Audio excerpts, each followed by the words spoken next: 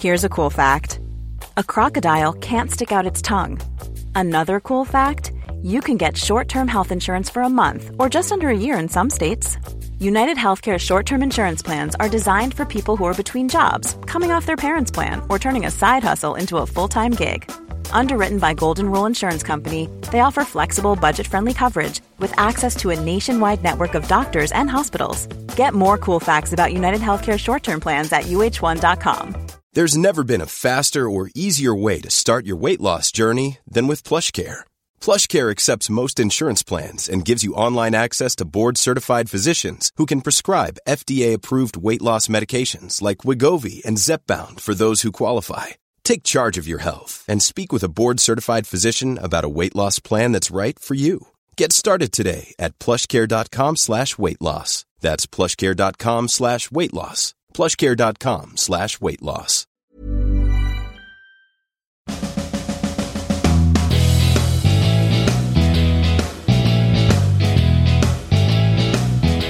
I just want to comment on a trailer, but now I got a DMCA notice? What the heck is a DMCA? I just want to laugh at a trailer. Now I'm threatened with perjury? Apparently it's Digital Millennium Copyright Act, and I could be breaking the law for doing a screen capture?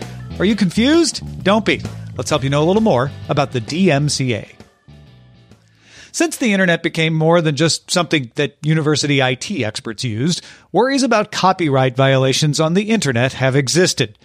Digital content is infinitely copyable, and the internet makes it infinitely transferable. That's a nightmare for businesses built on physical limitations to copying, like music, movies, and others. To extend these older business models onto the internet, companies use digital rights management, or DRM. This is a name for varying ways of trying to lock up content so that only a user who is authorized to view it can.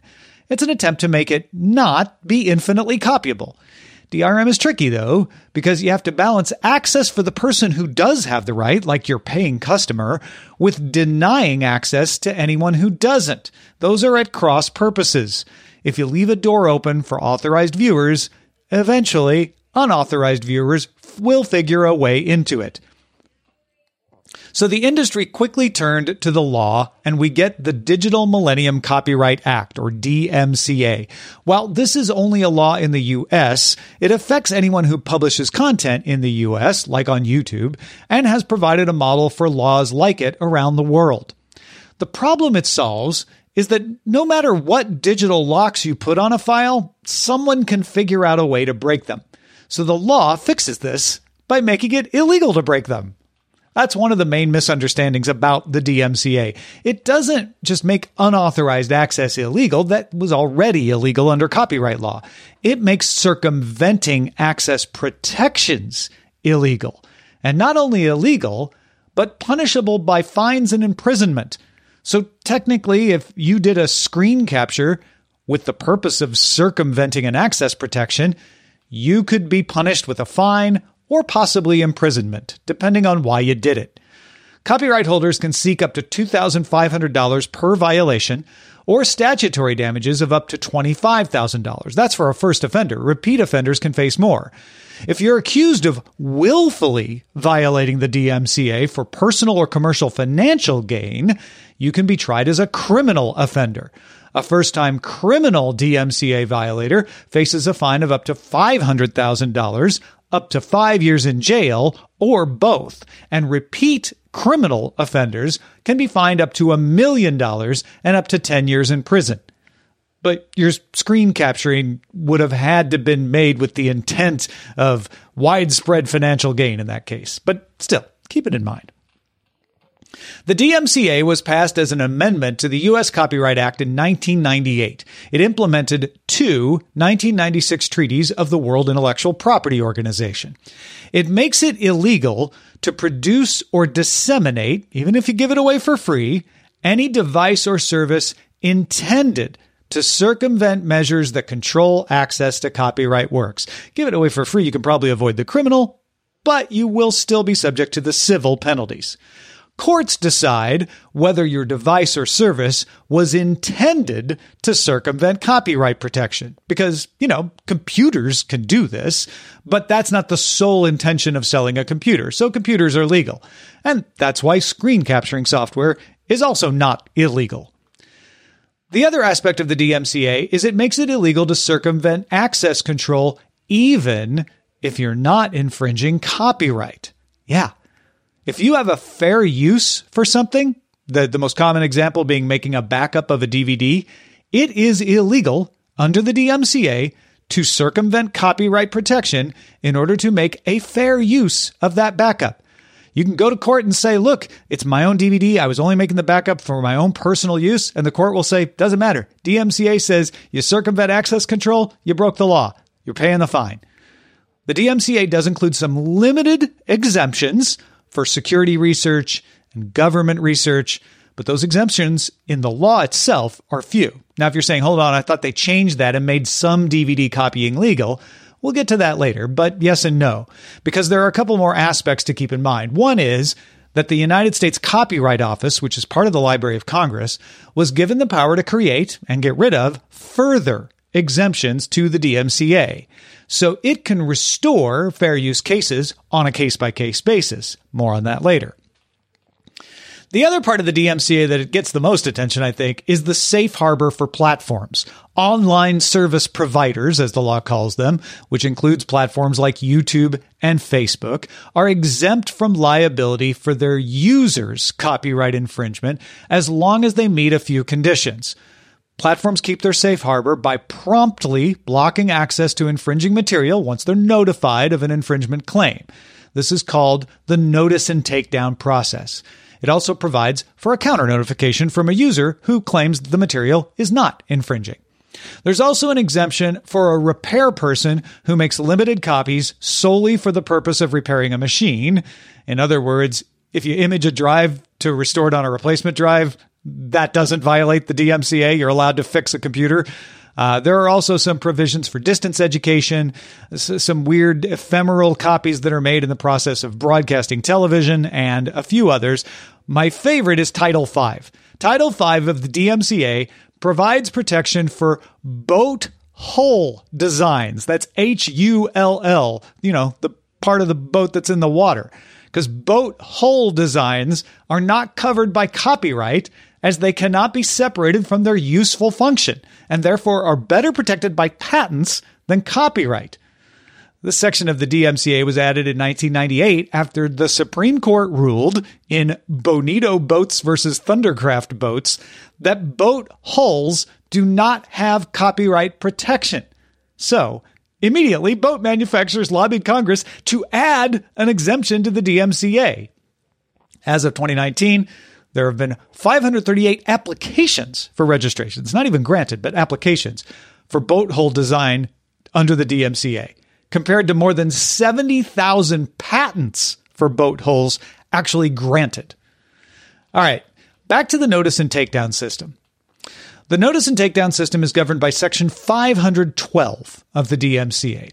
In order to get your safe harbor protection, a service provider has to have an agent on file who takes notifications. It has to be clear where to send your notification as a copyright holder. The provider also can't have reasonably known about the infringing activity or directly benefit financially from infringing activity in general. In other words, your main business can't be infringement. Okay, so let's say you're a safe harbor protected platform. How does it work if somebody thinks their copyright has been infringed on your platform? Different policies exist for every system, but here are the parts required by Section 512. The notifier must send a formal takedown request notification under penalty of perjury. In other words, they can't knowingly lie about it. Once a notice is received, the provider must, quote, expeditiously take down or block access to the material right away. No grace period. It must also promptly notify the user that their content has been removed or disabled because of a DMCA takedown request. The user can then file a counter notification, also under penalty of perjury, that its content was identified as infringing through a mistake or misidentification. That's not the thing they said it was. Or actually, they don't hold the copyright, or I have a license for it, etc. That sends the takedown back to the notifier. The notifier can file a court order against the user. If they don't, the provider, the platform, must restore the content within 10 to 14 days. So yeah, you send a takedown notice, that content goes down immediately. But as a user, if you send a counter notice, it takes 10 to 14 days minimum to get it back up. So anybody could abuse the system, right? Just send notices for anything you want to disappear from the internet for a couple of weeks. Well, the perjury conditions are meant to keep the system from being abused. But in practice, they're kind of hard to prove.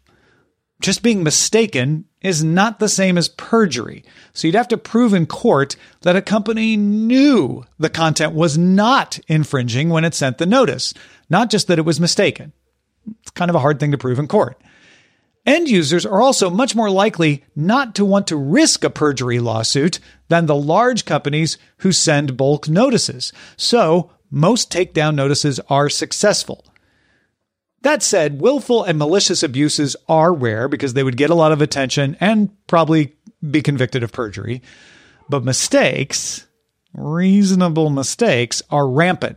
Lots of companies have been accused of sending inaccurate bulk takedown notices because it's not perjury. It's just, I guess, incompetence. And it sometimes ends up affecting their own employees. There's lots of stories out there about a music label that was doing bulk takedown notices with a third-party contractor and ended up taking down their own artist stuff off YouTube. That's not the same as perjury, though. Also, there is the chilling effect of the DMCA. A content hosting platform can avoid falling afoul of the DMCA by just not hosting some material altogether if it's questionable. The law doesn't require a platform to host content, so companies like YouTube have employed what they call informal takedown notices that are not meant to be the legally required notices, and they can take as long as they want to play those out. These are usually constructed as terms of service violations. This lets them take down content without risking the perjury charge. Companies have the right to operate outside the DMCA in this way because the law can't force them to host content they don't want to, and it shouldn't. A copyright holder is only subject to perjury restrictions if they are following the formal takedown procedure. YouTube has a method of proceeding from informal takedowns to formal ones.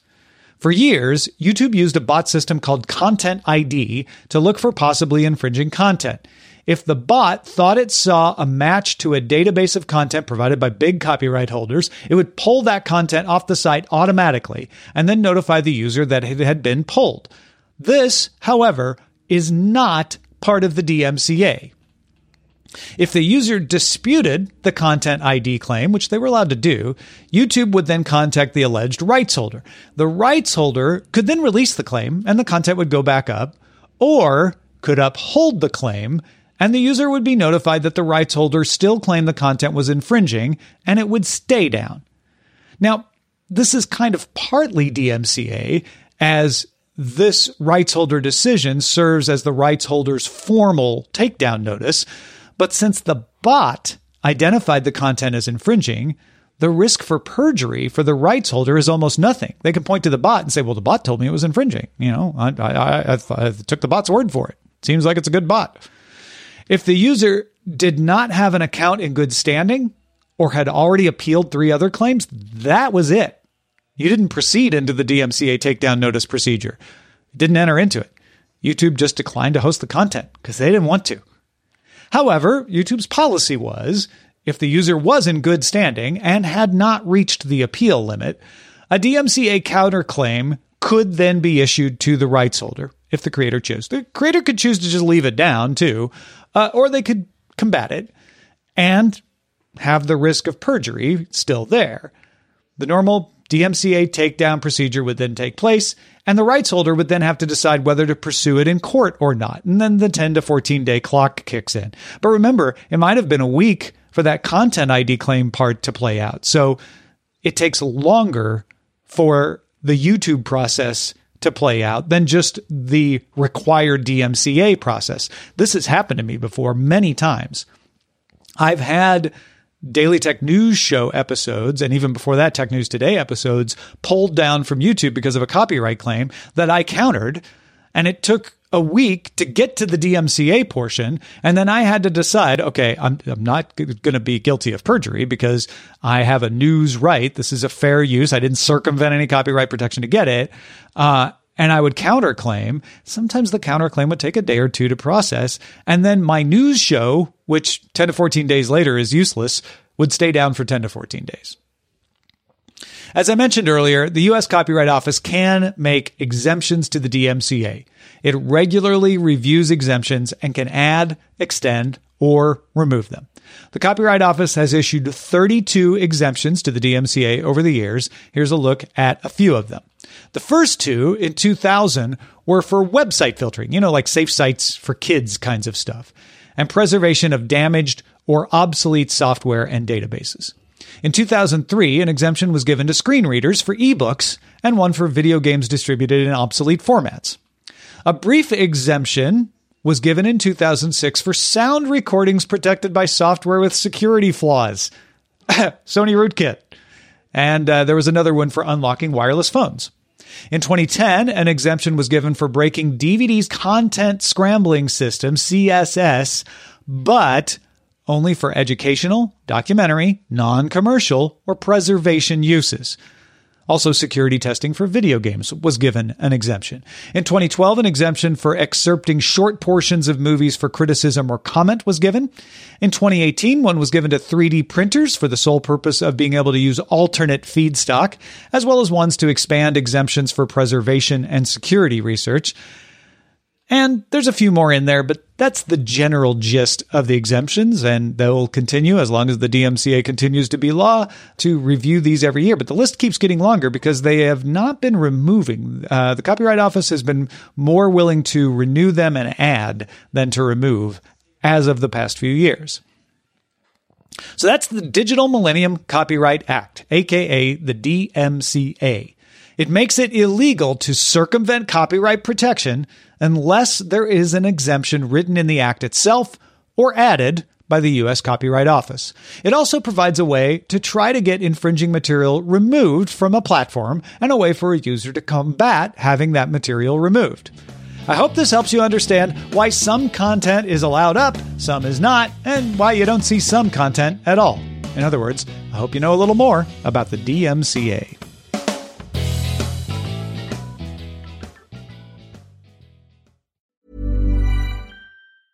Even when we're on a budget, we still deserve nice things.